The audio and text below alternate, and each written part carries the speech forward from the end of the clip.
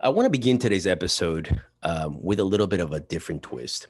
I usually begin every episode with an inspirational quote to start discussing different things that are pertain to our topic at hand. Today's a little different. I'm going to share my own personal experience, and I'm going to share an experience from one of our clients.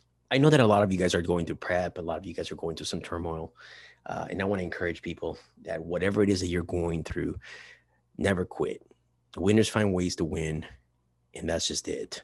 And winning doesn't necessarily mean you win at everything. In order to win, sometimes you have to fall down and learn from your experiences. So approximately 4 months ago, I went through my own medical scare, and not many people know about this. I was bedridden for about 12 days. Doctors wanted to rule out, they didn't diagnose it, but they were stating that I might have cancer, stomach cancer. And it hit home because that's really when you realize that people that are around you are truly your family. And I soon realized that everybody that I've always tried to help are not always there for you. So you got to be very selective in the people that are around you. And you have to know that the people that are around you through thick and thin are always going to be there for you. I'm very selective in my group of people, my friends, my inner circle, and I want to keep it that way just because I know the people that are there for me through thick and thin are always going to be there for me. So with that being said, what I wanted to do is have an understanding of the things that matter in life. I always say God first, family second, and it's something that I truly believe. And family is not just the people that are bound to you by blood. Family are people that are bound to you through friendship, that have been there through thick and thin, and will continue to be there for you. So about a week ago, I had a gentleman that is a big fan of our products. I met him through Team Amino Pure, and he reached out to me and said, "Hey, brother, I have been missing in action." And I apologized. And I said, "Nope, worries. I just wanted to check in with you and see how you're doing." He's in the medical field, and he was at the very forefront of the COVID battles with working I believe, ER. And that's how I met him. And I think he's from Las Vegas, if I'm not mistaken. And he shared with me his experience. He said, "No more Superman things for me because I've been diagnosed with stomach cancer." And it hit home because I had gone through my scare where I was sick to the bone. I mean, I was in bed for 12 days. I couldn't move. I felt like dying, but I knew that I would get through it. I had my biopsy. I had a bunch of different tests run to diagnose the fact that I didn't have cancer. I'm 120% now. I feel much better. It hit home because I had gone through that and I came out negative. And he said, "No more Superman shit for me, man." And I said, "I don't know what words I can share with you that are going to make you feel better. But what I can tell you is this is going to be the hardest battle of your life. This is the time to take that overall up on stage where the lights are the brightest. You have your family that loves you. We have our entire team, Amino Pure. I myself are behind you. I learned from experiences that people share with me on a daily basis. It makes me a better human being. It makes me understand that there's some really good, genuine people in the world. And it helps me grow emotionally, physically, and mentally. And I thank you for all of that because it allows me to really understand the humanity of people on a daily basis. And also the fact that there's some people that are just what I call moochers, that are just going to take your energy away. And you need to understand that those people have no place in your life. Surround yourself with people that love you. Surround yourself with family. And like I always say, God first, family second. And if you don't understand that, eventually life will teach you that. With that being said, I will dedicate this episode to my friend, our friend at Team Amino Pure. Stan, this episode is for you. And I wish you nothing but the best with the biggest battle of your life. Welcome to episode 5, Gut Disorders.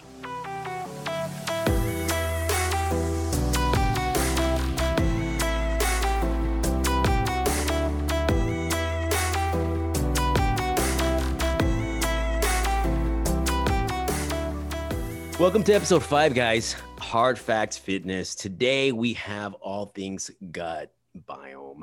I have here today my co-host Sonia Spiel from Team Body Lab Seattle. What up? And I have our special guest Travis Zipper. Hey Travis, how are you? Yeah, how you doing, buddy? Good, man. We From have a sunny special. California. Never a bad day in Travis's life, man. Not in What, sunny California. what part of California, Travis? Huntington Beach. Huntington Beach, man. You do look like a Huntington Beach guy. I'm from Chino Hills, but not from the beach, from the inland originally. But Okay. I love I love Huntington Beach. Yeah, totally. So we have a special treat for you guys today. We have Travis Zipper, and we're going to discuss, as you guys have known in the past, we've spoken about correlation of sleep, cortisol, micros, macros. What else have we talked about? PEDS, HRT, and now we're going to dive into the gut, which is considered by many the second brain, right? So we want to start today primarily, Travis, and give you the majority of the time here to discuss the correlation between your stomach and your brain and how they work hand in hand and the signaling of your gut and your brain. And start off with that. And then I know we're going to go into a lot of different topics. Let's dive into, I want to give Travis like a proper intro for a lot of people who like don't know, because I know you and I talked about it beforehand. Guys, for those of you listening, Travis Zipper is an online nutrition coach, but he's also working towards his doctorate in, is it functional nutrition right now, Travis? Clinical nutrition. He has his own program, the WellFits mentorship, for any of the coaches listening. It's absolutely amazing. I'm part of it, but he also does a lot of the courses for NCI. So that is, that's a huge platform. If you're a coach listening, or if you're looking to, broaden your understanding and maybe move into the realm of coaching, it's definitely something I would check out. So Travis has a vast knowledge of everything from gut health to thyroid disorders to hormonal dysfunctions, peaking protocols.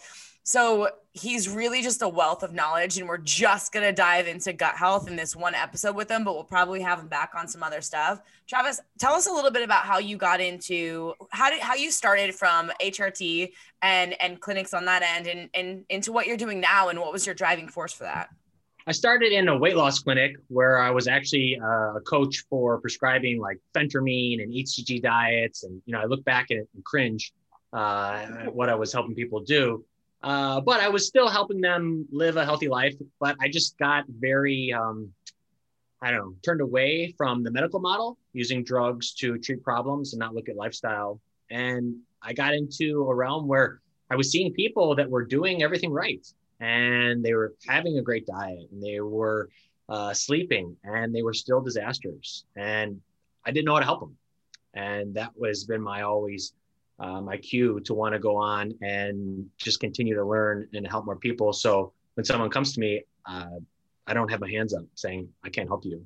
And that's kind of that's my driving force for where I am today.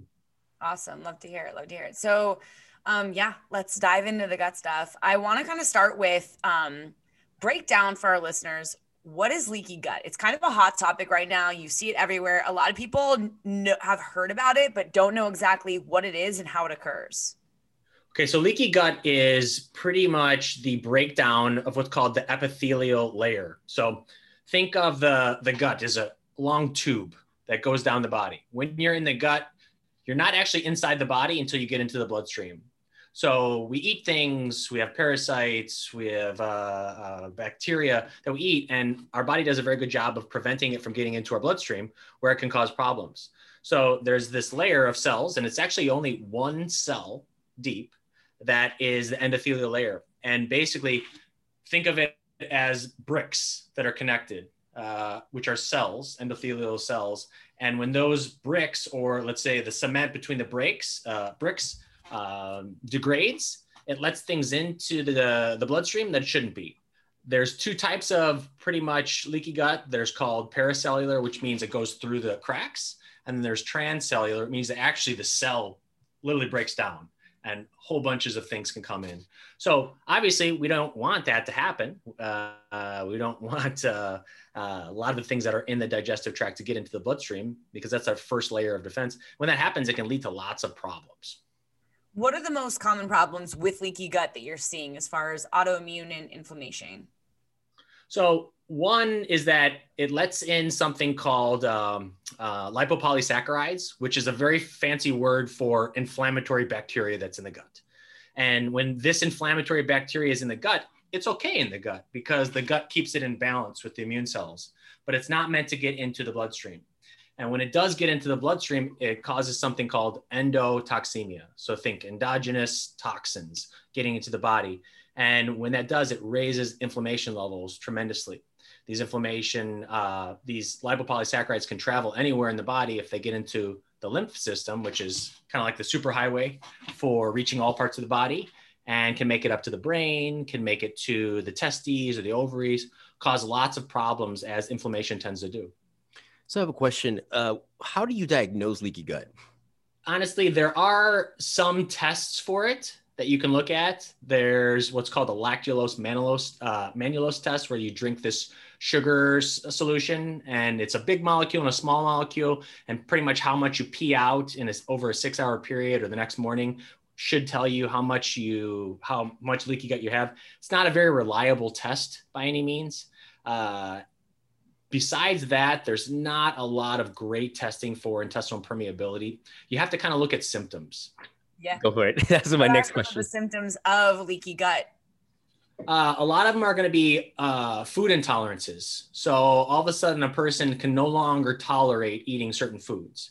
A person that comes to you that's eating the same 10 foods over and over again, if they go outside that, they have issues. Skin problems can be a big issue. Inflammatory, like skin problems or like rashes or eczema, can be a symptom. Brain fog is a big one of leaky gut. Just overall fatigue can be another. And honestly, I think almost every negative chronic related condition that's inflammatory can be connected to intestinal permeability. The symptoms are very similar to Sibo, right? So how can you tell the difference between whether you have Sibo or if you have leaky gut? So the main symptom of Sibo is going to be bloating in the small intestine that doesn't go anywhere. And usually after several hours of eating, most of the time, fiber-based foods, higher fiber, FODMAP-based foods.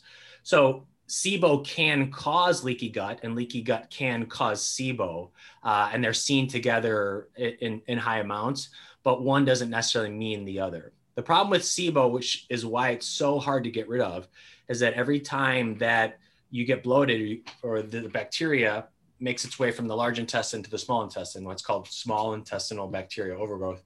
Every time that happens, it loosens up the valve between the large intestine and the small intestine. What that does is continue to let bacteria in. So every time you get bloated, which is the hallmark symptom of Sibo, it's just creating a vicious cycle. So it's very, very hard to get rid of. The most recent data has come out showing that even rifaximin, which is the main antibiotic that they use for it, which does really only stay in the gut. There's not a lot of, as I call it, a carpet fire bomb for the gut. The recurrence rate is 100%. So it's pretty much a useless therapy for treating Sibo. And one of the biggest things you have to do for Sibo is you have to stimulate what's called vagal tone, which is the vagus nerve, which contracts and pushes food downward because it's a motility issue a lot of the times. You're not pushing food down quick enough, and then healing some leaky gut would be a great one as well. I think one of the things too that happens is a lot of times people have had a certain way of eating and living, and their digestive tract has been a certain way for a long enough time that's what they consider quote unquote normal. So they are going to the bathroom every 2 days. That's normal to them. Or they just have bloating after they eat, or that's normal to them. And they've just adopted these ways. And I think what happens is we start losing sight of these symptoms, and we're just kind of writing it off as like, oh, well, it's just the way I am now. Even though these are high markers, our body is trying to send us signals that something is not right. And I think in today's society, everyone is so quick to say, well, I have all these food intolerances, let me get a food intolerance test, rather than looking at a specific issue. Like, is this a bacteria overgrowth? Is this a leaky gut issue? Or, am I getting enough food variety? So can you dive in just a little bit more about how much like food variety and some of the lifestyle factors play such a huge role into gut dysfunction? Everyone wants a quick fix these days. They want a pill, they want a supplement, they want a fancy protocol.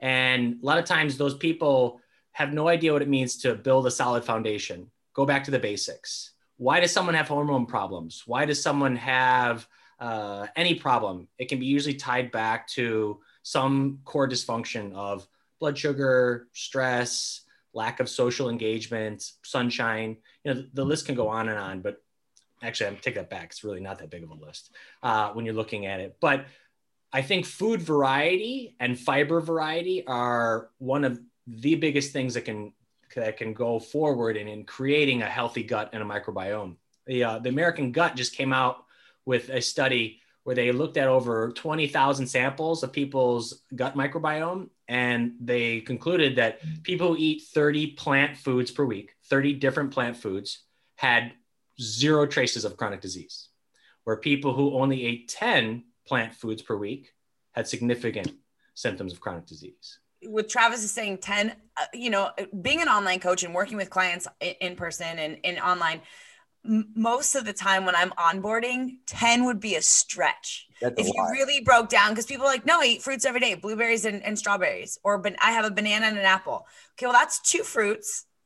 And what vegetables do you eat? Asparagus and broccoli. Well, that's 2 vegetables. So what else? Lettuce. Great. That really has like no value. So bring me another one. And it's like, it's amazing when you really start to dive into it, how much that can lack in a person's life and how much just something so little as adding that in can make a huge difference. Like even Trader Joe's, like if you go to Trader Joe's, they have these, it's called an 8 veggie mix. And it's literally like radish, jicama, broccoli. I think it's cauliflower, some cabbage, and carrots. And it's like just something like that. It's already chopped up. And Travis, you taught me like this, just putting some of that in a smoothie, like 2 or 3 tablespoons can give you more food variety. You don't have to like go eat like a 1 cup of each of those veggies. You can just add a little bit of that in, and that can honestly start to step you in the right direction to having more fruit, more food variety and a healthier gut microbiome. And it's really not, it's not expensive.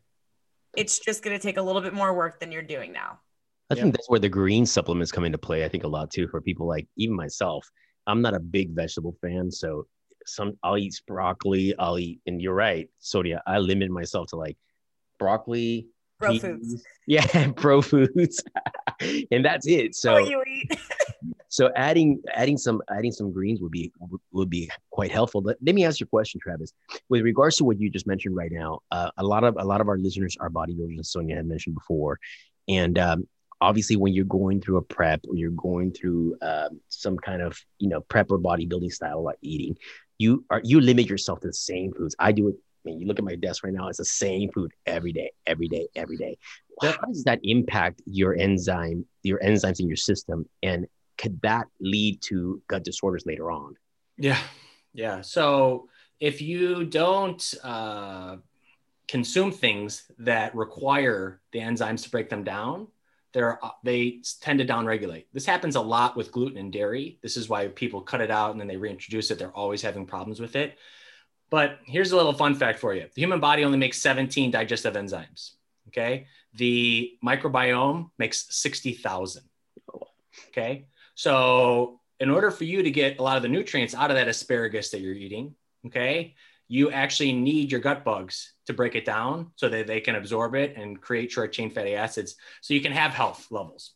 So I would say if you're eating the same foods over and over again, what you're doing is you're starving all of those extra sources of bacteria in your gut that are required to break things down in the most efficient way to give you, let's just say, optimal levels of health. Get all of that zinc out of a food, or get all that vitamin B out of those leafy greens or thiamine, things like that.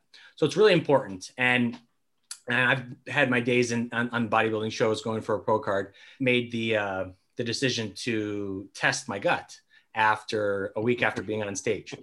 Let's just say it wasn't pretty. It was pretty nasty. This call have gone through that where you're like, oh, I'm just gonna it's not a good idea. You feel like dying, probably, right? And I think I've had it when I went to Vegas. Actually, I was trying to lean out. I was actually really lean by then, and I went to Vegas and I had a barrage of food. I mean, foods that I was not eating before when I was trying to get lean. And you get to the point where you eat so much and you're so bloated. You're like, don't touch me, don't look at me, don't. Right? Yeah.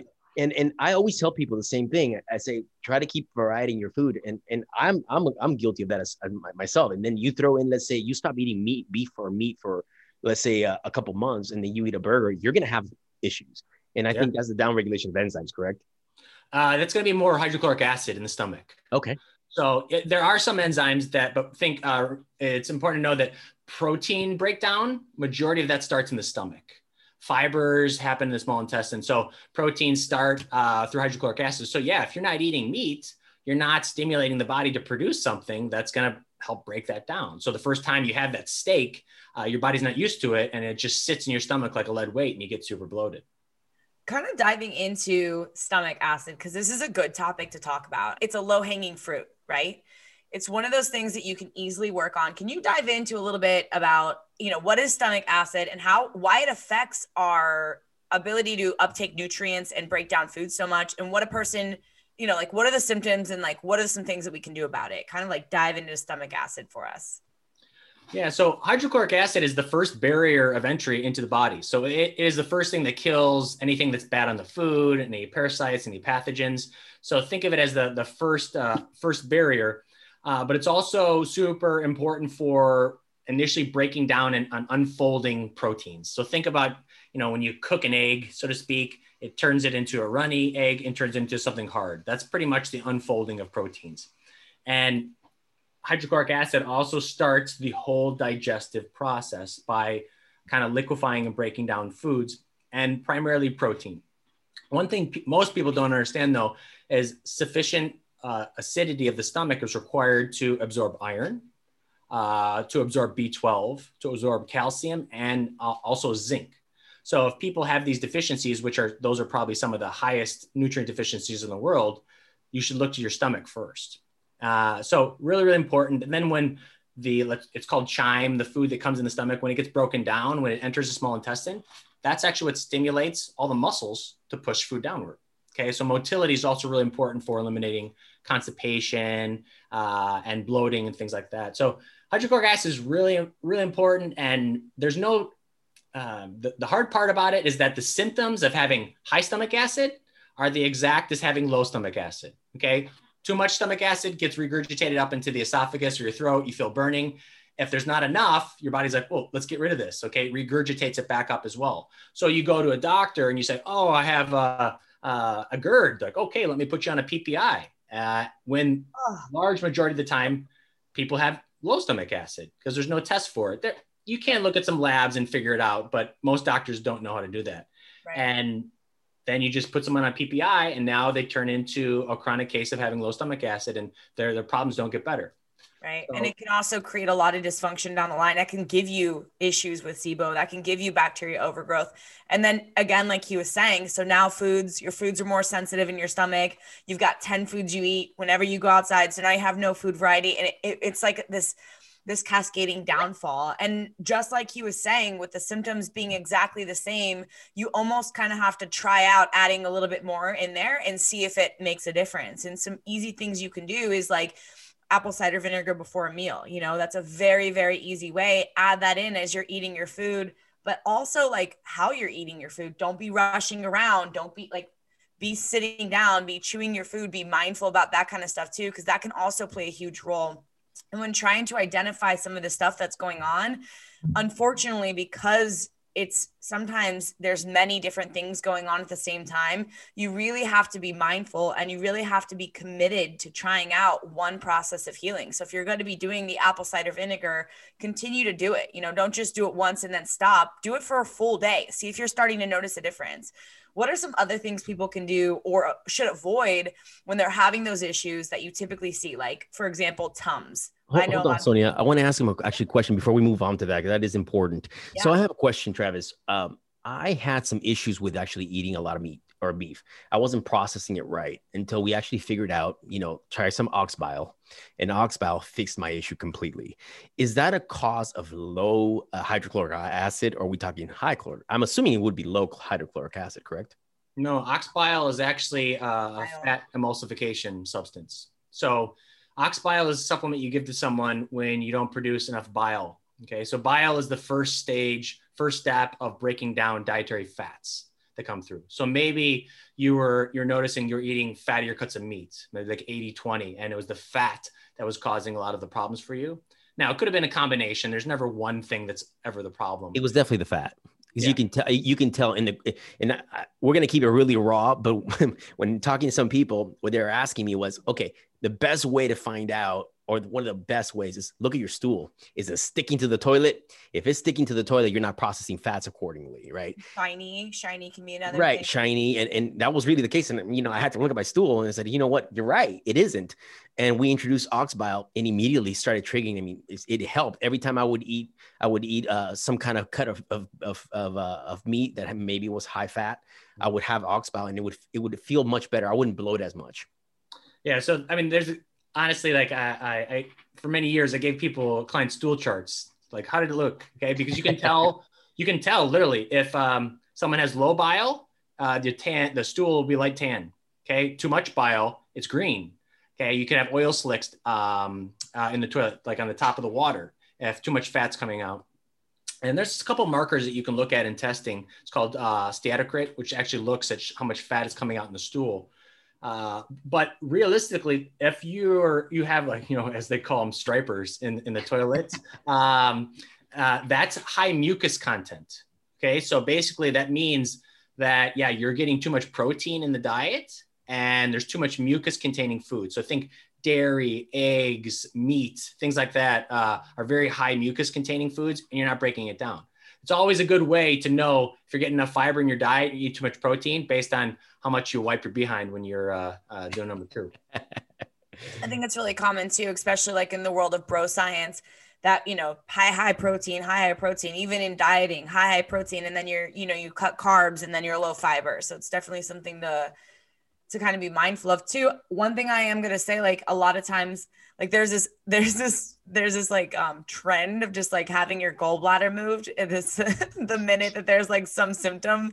I swear to God, I feel like I'm meeting more people in their 20s and 30s that are like, well, my doctor just like took out my gallbladder. If you don't have a gallbladder, you should be taking ox bile daily. That is not an organ that's like your tonsils. It's definitely needed. And when you don't have it, your body's ability to store bile is gone, and it can create a lot of issues, and you'll start to see like a lot of dysfunction, a lot of just like chronic diarrhea, going to the bathroom, your body's ability to break down and absorb nutrients, so many different things. So if you guys are listening and you do not have a gallbladder, go on Amazon. Ox bile is amazing. And take that daily for sure. So let me ask you one more question about actually bile. When you're having those bile issues, does your body just jumpstart the production of bile, or is there a process or something other than ox bile that you can do to jumpstart your own production of bile? Actually, it's not you have an issue with bile. Now, even if you don't have a gallbladder, the gallbladder, all it does is store bile and release it based on how much fat you had in a meal. So if you take someone's gallbladder out, you have no like sensor to say, oh, there was a lot of fat in that meal, so release more bile into the digestive tract. So bile is actually made in the liver, connects through biliary ducts and connects into small intestine, but it can the biliary ducts can become clump, like it can turn into like sludge. So the bile moves very slowly. So that's the biggest issue with a lot of bile before it becomes, it's called biliary stasis. And that's usually when they want to remove someone's gallbladder, okay? Because there'll be infection in the gallbladder, and they'll see that on an ultrasound. Now, my advice to anyone out there who has a doctor that they do an ultrasound, they say, listen, it's inflamed, let's remove it. Please get a second opinion. I've saved at least 10 people's gallbladder by just doing simple gallbladder cleanses and doing something to kind of push all the bile out. And if you don't have a gallbladder, it's going to affect you the rest of your life. Okay. Some people don't have any symptoms. Some people have serious symptoms. So it's not something you just want to cut out. And it's now the #1 surgery in America. Wow. That's astonishing. It's crazy. On a lifestyle, because I think we should bring all this back to like lifestyle instead of necessarily just supplements. But what can a person do if they're moving that direction to make changes in their lifestyle to prevent issues with their gallbladder, either down the line or if they're starting to have some issues? One, eat more bitter foods. Okay, so dandelion greens, drink coffee. So if you feel like you have an issue with fat digestion, or you eat fats and you get diarrhea, or you feel nauseous after higher fat meals, try to include more bitter foods. You can also take some of the precursors that you can use for bile, like taurine and B vitamins. And there's a great I know you said stay away from supplements. There's a great supplement called phosphatidylcholine. We can talk supplements for sure. I would say the first thing is, if you're having an issue with fats, is slowly build up tolerance to eating fats, okay? And you can include medium chain triglycerides. Those are fats that do not require the full that would be breakdown. MCTs, like coconut oil and stuff like that for those listening. Yeah. Correct. So MCT, there's XCT oil, and MCT is it's called medium chain triglycerides. It's what's found in coconut oil. So you can eat more of those if you need to get your fat content up, and then start with bitter foods. Okay. There's also something called digestive bitters. Okay, which are things that stimulate all of the kind of gastric juices, but also stimulates bile. And again, they're bitter. So bitter foods, bitter supplements, and get off your butt. If you're sitting on your butt all day, move more. Enzymes in the body. There's a lot of peptides that are created in the gut that stimulate, motility and movement and contractions of the gallbladder. Get some sunshine, get some sleep. And then, if you want to go the supplement route, there's something called phosphatidylcholine. I know that was a mouthful. It's phosphatidylcholine. That helps kind of liquefy the bile so it doesn't get all sludgy. And then if you don't have a gallbladder, ox bile, and then a really good digestive enzyme that focuses on lipase. Lipase is the fat breaking down enzyme. So you want higher counts of lipase versus something like amylase and cellulase and things like that. Yeah. And that's another thing, like to kind of like reference back is, there's different digestive enzymes that are going to break down different types of food, carbohydrates, fibrous foods, proteins, fats, and you can be low in one and not necessarily low in the other. So making sure that you're kind of looking at your symptoms, working with a coach, or reading different information about, which digestive, like, okay, these are the foods that tend to trigger me. How do I look for digestive enzymes to support that? That can be super helpful as well, versus just completely eliminating that food from your diet, because eventually out of the art of elimination, you're just going to get to a point where, again, you've really limited yourself and put yourself in a box versus, something simple like taking digestive enzymes to support that. I take digestive enzymes daily. I do apple cider vinegar daily. I've had Sibo. I've been there, done it, not willing to go back. And I don't have any issues with any of the foods anymore. I don't have bloating. I don't have like any food intolerances. And it really can make a huge difference. So I want to dive into a little bit about, we went over leaky gut. I want to dive into the correlation between leaky gut and leaky brain, how that's connected and what the symptoms are of that. Basically the same, as you want to call it, that endothelial lining that's in the gut. It's the pretty much same structure that lines the brain, that prevents certain things from getting into the brain that shouldn't. It's actually a little bit more structured than the gut because obviously certain things are not supposed to get into the brain. But when someone has antibodies that show destruction to the gut, which are called anti-zonulin antibodies and anti-actin, which are those are the two types of cells that make up the gut lining. Those are the same antibodies that attack the lining of the brain. So you can pretty much rest assured if someone does have intestinal permeability, they also have leaky brain. And I'll go even one step further. There's also something called the blood-testes barrier, and it's the exact same thing. So if there is leaky gut, okay, there's also, leaky, I guess you call it ball barrier. Ball barrier. I don't think I've ever put it into words like that. That sounds painful. Let me find out there's something called leaky balls. It'll never leave my vocabulary. The testes barrier, the blood testes barrier is the technical term for it. But people want to know why testosterone levels are dropping. And the testes are probably one of the most sensitive organs in the body to inflammation and to chemicals. So the same thing with the brain. Okay. So remember what the brain is made up of. It's made up of fat. Okay. And toxins or inflammatory particles from lipopolysaccharide, they love fat, called lipophilic, fat loving. So when things get into the brain, they love to be stored in the brain. So if someone has intestinal permeability, there's a good chance that what's getting into the blood is also getting into the brain. Now, that's only one aspect of, let's just say, toxins coming from the gut. There's also another, you could call it a two-way highway that connects the brain and the gut. It's called the vagus nerve. Okay, so chemicals and toxins from the gut are able to travel back and forth from the brain to the gut. So this is how the brain sends signals to the gut to move and create hormones. And this is how the brain gets signals from the digestive tract saying, okay, you have enough food. We don't need to create any more hormones. And that's like a two-way street. So if things are in the gut that shouldn't be, they can get into the brain pretty quickly. My question is, what are the symptoms of leaky brain for the audience? Brain fog. Just forgetting your keys, not remembering things, okay? Forgetting like the simplest aspects. And the biggest one would be fatigue. Now, fatigue can be caused by so many things, but add brain fog, getting very cloudy after high carb meals, overall fatigue, forgetting things would be one of the biggest signs of leaky brain barrier. How about leaky leaky balls? Low testosterone. Infertility. I think that seems to be the trend now, and I notice a lot of customers and clients and that are constantly pinging Team Amino Pure, and I see a lot. I shouldn't say a lot, but a lot of the people that are willing to share their experience with their testosterone levels, they're in their 20s, late 20s, early 30s, and they have readings of 230, 300, which for us is relatively low in the scheme of things. We're talking about a range of 200 to 1,000 being normal. Reading 200, and we've talked this before already. Yeah.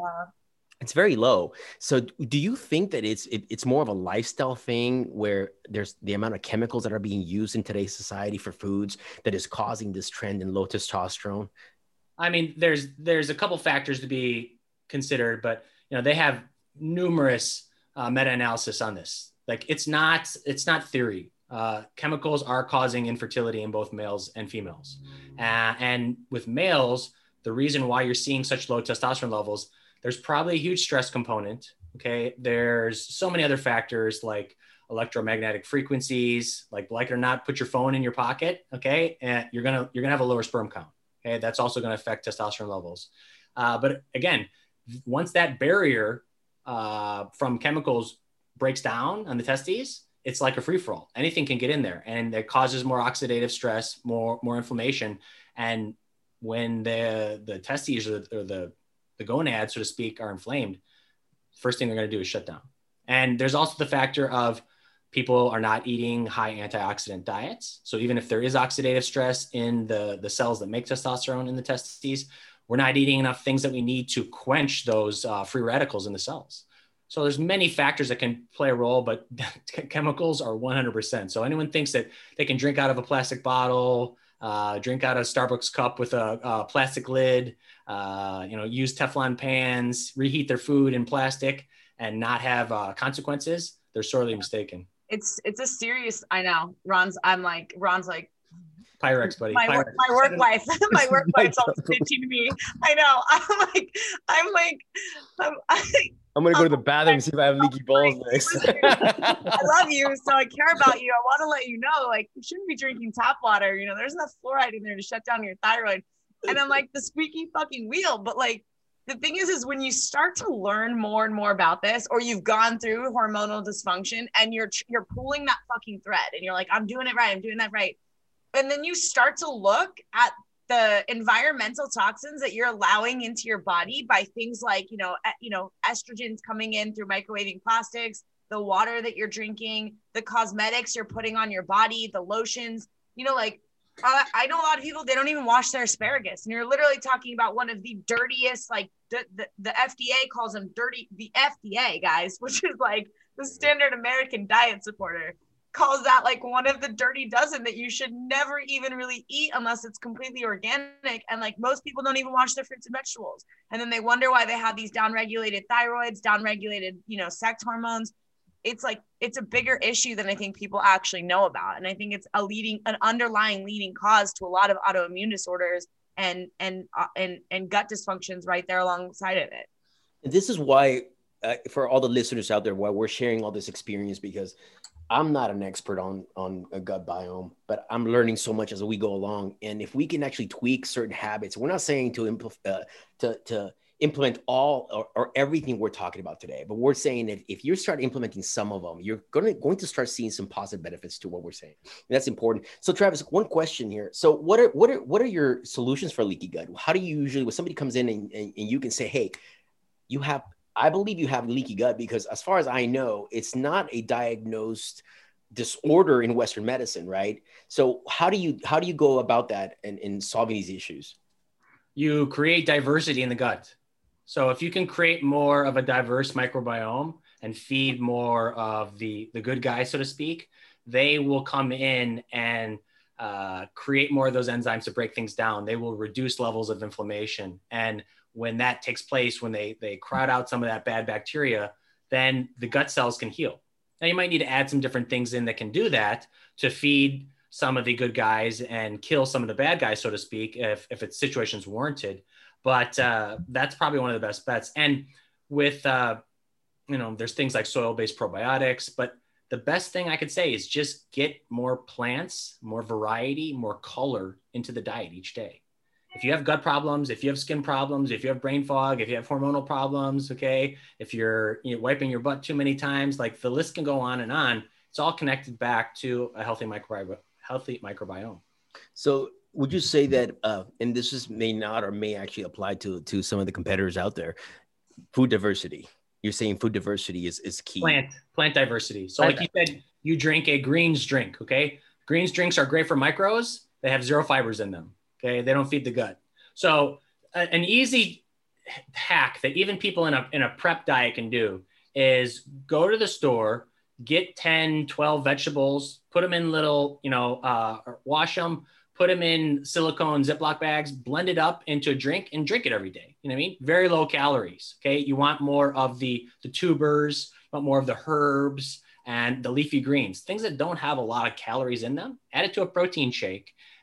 Drink one of those a day. That will do a tremendous benefit towards helping your gut. And all you have to do every week, pick 10 new vegetables. Okay. It's not something that's going to taste fantastic, but honestly, it doesn't taste that bad either, especially when you have like a chocolate protein shake with it. It kind of masks it. But think of what you're doing for your gut. And all these people that are having digestive problems have been competing and training for years. I've been there. I've seen what it does to your gut. This is one of the best ways that you can try to mitigate the negatives of doing that. Absolutely. I think it's a great idea. Another thing that I like to do with clients is I do aloe juice. I do glutamine powder, like powdered glutamine. It's super cheap. Aloe juice, super inexpensive. You can get a gallon of it online. And I do zinc, and those are, I'll have people do, I actually do that too daily. Like it's a super nice way to just like coat the lining in the stomach and to help rebuild the mucosal lining in the stomach, which is going to be preventative for that and helping in that healing process as well. But I think another thing Travis said earlier too, that I want to bring it back to is like, you have to lower the inflammatory foods that you're allowing in your body too. When it comes to healing leaky gut, I mean, if you think about it, like anytime there's inflammation and you think about like locking your fingers together, if there's an inflammatory response and those fingers start to pull apart, you're reopening those junctions. So during the time when, if you think that you're dealing with some symptoms of leaky gut, and I want to talk about the thyroid connection to that, but just go ahead and start, kind of pulling out high inflammatory foods from your diet. Start, adding in some glutamine and aloe. Start like kind of acting as if, because even if you just have a little bit of leaky gut going on, it's going to make a big difference. And I think a lot of people, especially who are just like not super dialed in, like Travis, right? Like we're eating all that food variety. It would be a great place to just start healing the gut, or at least supporting that healthy gut function as well. One thing I think, if you guys have a lot of competitors as people who are listeners, is that what you do when you eat all these animal products, okay, is you create an imbalance between omega-6 to omega-3 fatty acids in the body, okay, which creates a pro-inflammatory state. And it's mostly animal fats, butter, shellfish, peanut butter, regular fish. And it's not all saturated fats, but saturated fats have something that they convert is called arachidonic acid, which is very, very inflammatory. So even someone might be listening to this and it's like, well, I don't eat a lot of animal fats. Okay. Every ounce of chicken breast has 1 gram of fat in it. Okay. How many ounces of you bodybuilders out there of chicken are you eating a day? Okay. It adds up. And how much fish oil, how much fish, which actually has a high omega-3 content, or seaweed, are you eating each day to balance it? Okay. Probably not that much. So you're creating a pro-inflammatory state right off the bat, even if you think you're eating the best bro diet in the world. Okay, that still will cause problems in the gut and everywhere else in the body. And I think you're probably talking in the pounds. I mean, for competitors, I myself, it's a pound is easy to when you're eating 250 grams of protein and you're having 5 or 4 meals a day of 6 to 7 ounces of chicken each. I mean, you're looking at a pound and a half, 2 pounds a day of chicken. So one of the things that we always, and Sonia, you're a big proponent of this, is add omegas, an omega supplement into your diet, just to try to keep that balance off. Fish oils, krill oils can be super helpful. Watching like a lot of people do like a lot of peanut butter and like their bro diet, that can also be like another thing. Gluten, huge. I mean, like most people have issues with gluten. I'm like, I hate to say it, it really sucks. So I want to talk about that a little bit. Yeah. So you just brought up the whole gluten thing, and I am skeptical of a lot of people you talk to. Okay, there's a lot of people you talk to. Everybody thinks they're gluten intolerant. Everybody you talk to is like, oh, I'm gluten intolerant. They have a little bit of a bloating. Oh, it's the gluten. I can't eat gluten. So what have you seen in your years of experience are true gluten intolerances versus other systemic issues that are going on in their bodies? Let them have it, Travis. You let them have it. Just for everyone, gluten is pretty much an undigestible protein. Okay. And it's something our body can't break down. And it causes intestinal permeability every time we eat. Okay. Now, that doesn't always necessarily mean it's a problem.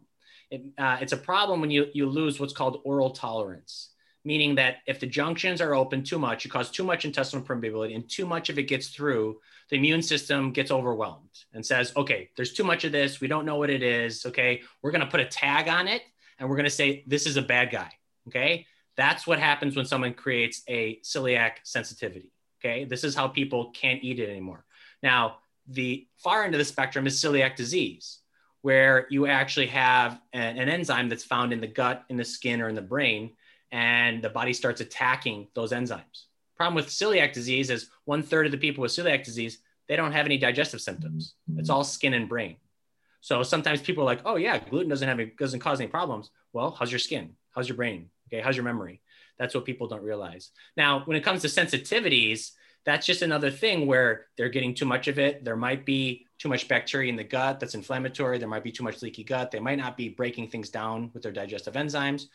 It could be a perfect storm.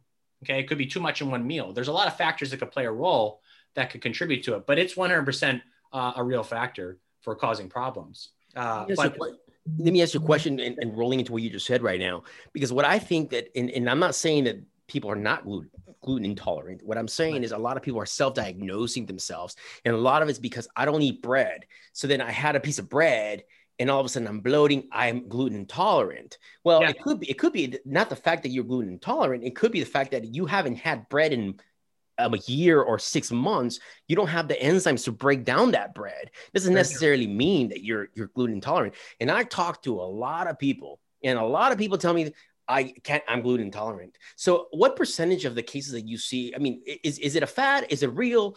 Do you see more and more people becoming gluten intolerant, or you think that people are just self-diagnosing in a wrong matter? There's a couple of rabbit holes you could go down that statement. And what you said is 100% right.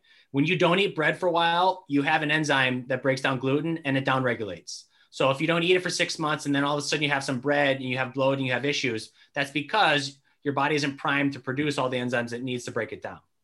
Okay. Now, in addition to that, there could be numerous other problems in terms of how much they eat. Okay. It's a quantity. And then there's also what's called hybridization. Okay. So basically over the past 50 years, they call it the 50-50 rule. Over the past 50 years, the wheat that's grown in America, which is called now modern wheat, okay, versus ancient wheat, has 50% more gluten than it used to. Okay. So now they took out the wheat germ, which is actually the healthy part of wheat, and they replaced it more with gluten because it yields more. Okay. So it's not a genetically modified product. They haven't spliced it. They've just kind of taken parts out of it and played with the DNA so it grows a little larger, so to speak. So those could all be the problems as to why people are having issues and why people can go over to Europe and Italy and eat the bread over there and they're perfectly fine. They're still using ancient wheat. We're using modern wheat over here, which is hybridized, quantity, breakdown, all of the above. Would you say it's a way of cheating the customer?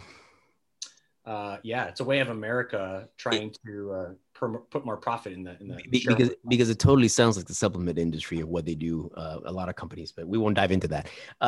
So unregulated industry. That's all. Oh my Lord. Yeah. And so going back to what we were talking about, and I totally agree with what you're saying. So would you say that I've always wondered the difference, you actually probably nailed it, the difference between organic, let's say oatmeal versus not organic.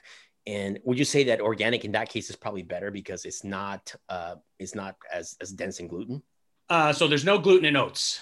So it's only wheat, barley, and rye that's in gluten. Okay. But here's the problem with unorganic oats is that many of the places that process and manufacture non-organic oats do so with wheat in the same container. And they have these giant vats that they don't clean in between. So you're getting cross-contamination. And sometimes when people are sensitive to gluten, all they need is a speck. You can literally have a crumb from a piece of gluten toast that gets on a piece of non-gluten toast in a toaster, and someone will have a reaction. So we're screwed, Americans, no matter how we see it.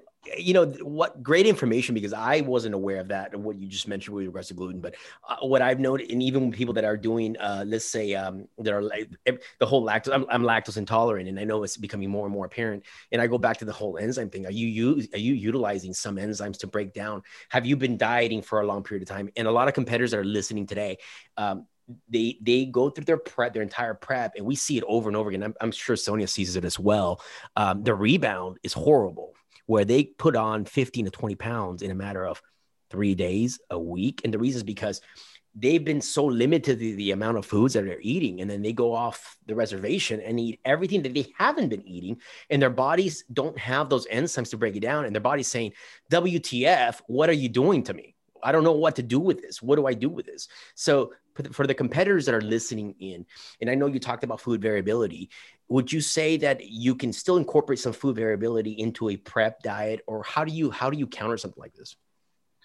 Yeah. So, I mean, for the competitors out there, I mean, one of the main reasons why you put so much weight on after the show is that your metabolism has been downregulated. Sure. Okay. You're now eating less, and the thyroid is downregulated. All the enzymes, like you said, have been downregulated because they're not eating a different variety of food.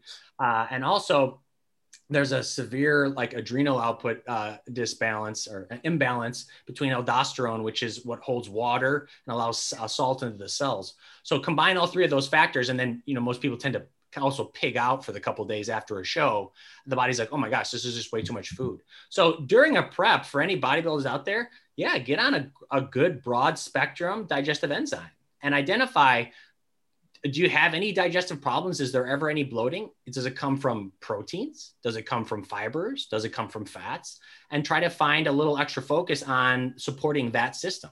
And yeah, try to add some different variety in. If you're eating the same vegetables, I know you can't have a lot of color vegetables, but there's a lot of green vegetables out there.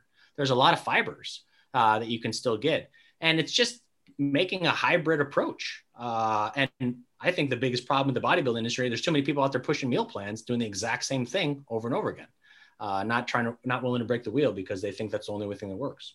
You know, like, I think it goes back to, it's kind of like, what can you do differently right now to make sure that you're not going through these issues down the line, right? And I think one of the things is like during prep, you're so scared to like color outside of the lines. And then once the show date's off the calendar, you're like YOLO, and you're eating a lot of things all of a sudden, kind of like that bro-friendly food, like Lenny and Larry's cookies and Quest bars and all this like kind of like, sorry, like shit food, like highly processed food, and your body doesn't know how to break that stuff down, right? And what happens is you add in all the sweeteners, like, right, you're living the prep life, sweeteners, erythrols, all those kinds of foods that create a lot of indigestion and bloating inside of the gut, and all those high fiber, low carb foods, and you're literally like feeding it up, right? Like you're feeding up stomach issues.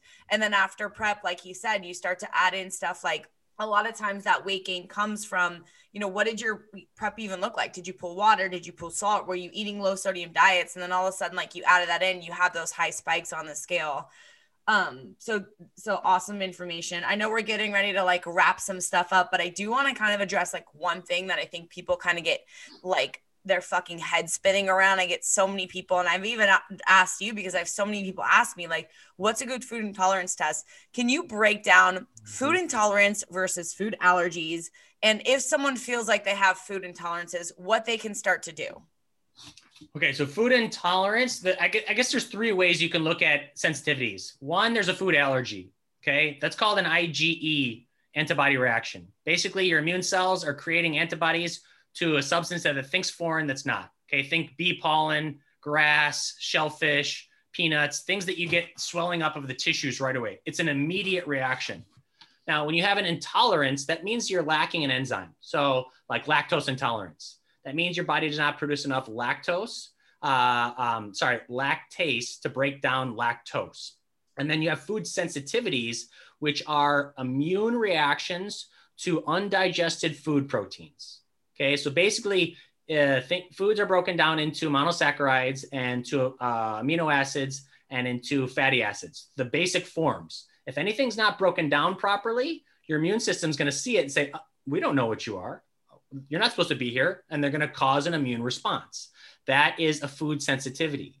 And the problem with food sensitivities is they can happen 3 days after you ate something, because things get into your bloodstream and they travel through the lymphatic system, and you could have something 3 days later. So it's very, very hard to pin things down. What did I eat today? What did I not eat? Okay. Now, in terms of food intolerance testing, okay, there's only one way that's really advised. Okay. And it's called the ELISA antibody testing. Okay. You're looking at actual IgG, IgA antibodies. Okay. Sorry, I'm taking that back. IgM and IgG antibodies in the bloodstream. Okay. And it's very expensive if you order it through labs, if you go through LabCorp. Okay. There's only one company that I would advise ordering food intolerance tests, and it's called Cyrex Labs. Okay. And the reason they do that is because they do cooked and raw food. Any other time you see a food intolerance test, I don't care what it is, there's not other one that's ever done it. It's always cooking raw. Okay. I don't know about you. Not many people eat raw eggs. Not many people eat raw chicken. Not many people eat a lot of raw things. So, and the antigenicity, okay, meaning the reaction goes up significantly if cooked foods. My advice is to not waste your money on food intolerance tests and do what's called an elimination diet. Okay. Go very strict for 2 to 4 weeks. Eliminate all the big trigger foods. Okay. If anyone has a question, an AIP list is probably the most, one of the more strict lists that you can use, autoimmune paleo, and bear down for 4 weeks, remove it, and then slowly reintroduce foods. 1 food per day, one day off to let the immune system kind of calm down. And what happens over that elimination diet period is that the immune system then calms down. Okay. It's not overreactive. And then by now introducing a food that it doesn't like, okay, you'll now have an exaggerated response. You'll have increased symptoms from the new reintroduction of that food if it's a problem food. And that should be a food that you need to eliminate and work on possibly rebuilding the gut and leaky gut and focusing on digestion, all the things that go along with gut health. I love it. Awesome. Well, Travis, you've been super knowledgeable. I'm sure we're going to have you back, because when it comes to gut health, we didn't even jump into like Sibo, types of Sibo, that kind of stuff. We just wanted to kind of keep it not necessarily surface, because I hate to say surface, but just start with the basics right here. And then hopefully we can have you back. We can chat biofilms, Sibo, thyroid, get into some more meat and potatoes of it. But tell our listeners where they can find you, plug yourself as a coach, drop all the information so people know if they want to work with you, what that would look like and where they can go. Yeah, so I got a website. If you're a coach, you want to start to learn how to deal with difficult clients like Sonia is and become a little more confident in your craft, just Wellfits, WELLFITZ.com. I put out some videos every week on random topics. It's Travis_Zipper on Instagram. And I got a great content site for coaches on hormones and longevity and different stuff. Just TravisZipper.com. All free information, a lot of questionnaires, a lot of case studies for you coaches out there. Just trying to make you better at your craft. Yeah. I will just say, like, I do get a lot of people that ask me how I know so much. Like, well, one, I'm just passionate about this and I've been doing it for a long time. I love learning, but I literally surround myself with people who know way more than I do, and I just learn from them. I've signed up for Travis. I'm in the mentorship program with Travis. Best investment I ever did. I've done a lot of the NCI courses. Best investment. Like, I've invested so much in my education and my continuing education. I'm constantly learning. I'm constantly reading PubMed studies. And if you want to level up as a coach, I highly recommend checking that out, especially if like maybe you're just into macros and bodybuilding right now and you want to start working more on the hormonal side of things. Or like me, you started seeing clients that weren't dieting with a calorie deficit, and you wanted to start to learn how to help those people on a deeper level. So we'll wrap it up. Next week we have we're going to be diving into more natural bodybuilding. We've done some PEDs. We've talked. So what we're going to do next week, we've gotten a lot of questions with regards to some of the products that we actually offer at AminoPure and Team AminoPure. So we're going to have somebody that just joined Team AminoPure. We're going to talk more about natural implementation of supplements into your routine, into your protocol, and not only how to implement them, but so a lot of the products that AminoPure puts out are injectable carnitine, amino pump, some of them, some peptides, HCG. We have TB500, BPC 157, which has been a hit for AminoPure. And so a lot of the questions people are asking is, are these natural? Am I going to test positive, and how do I run them? So we figured that we would go back and have a whole episode on breaking down acetyl L-carnitine, the benefits of acetyl again, touch base on that, because a lot of questions keep coming up on Neuro 360. And so we're going to have a lot of answers with regards to that.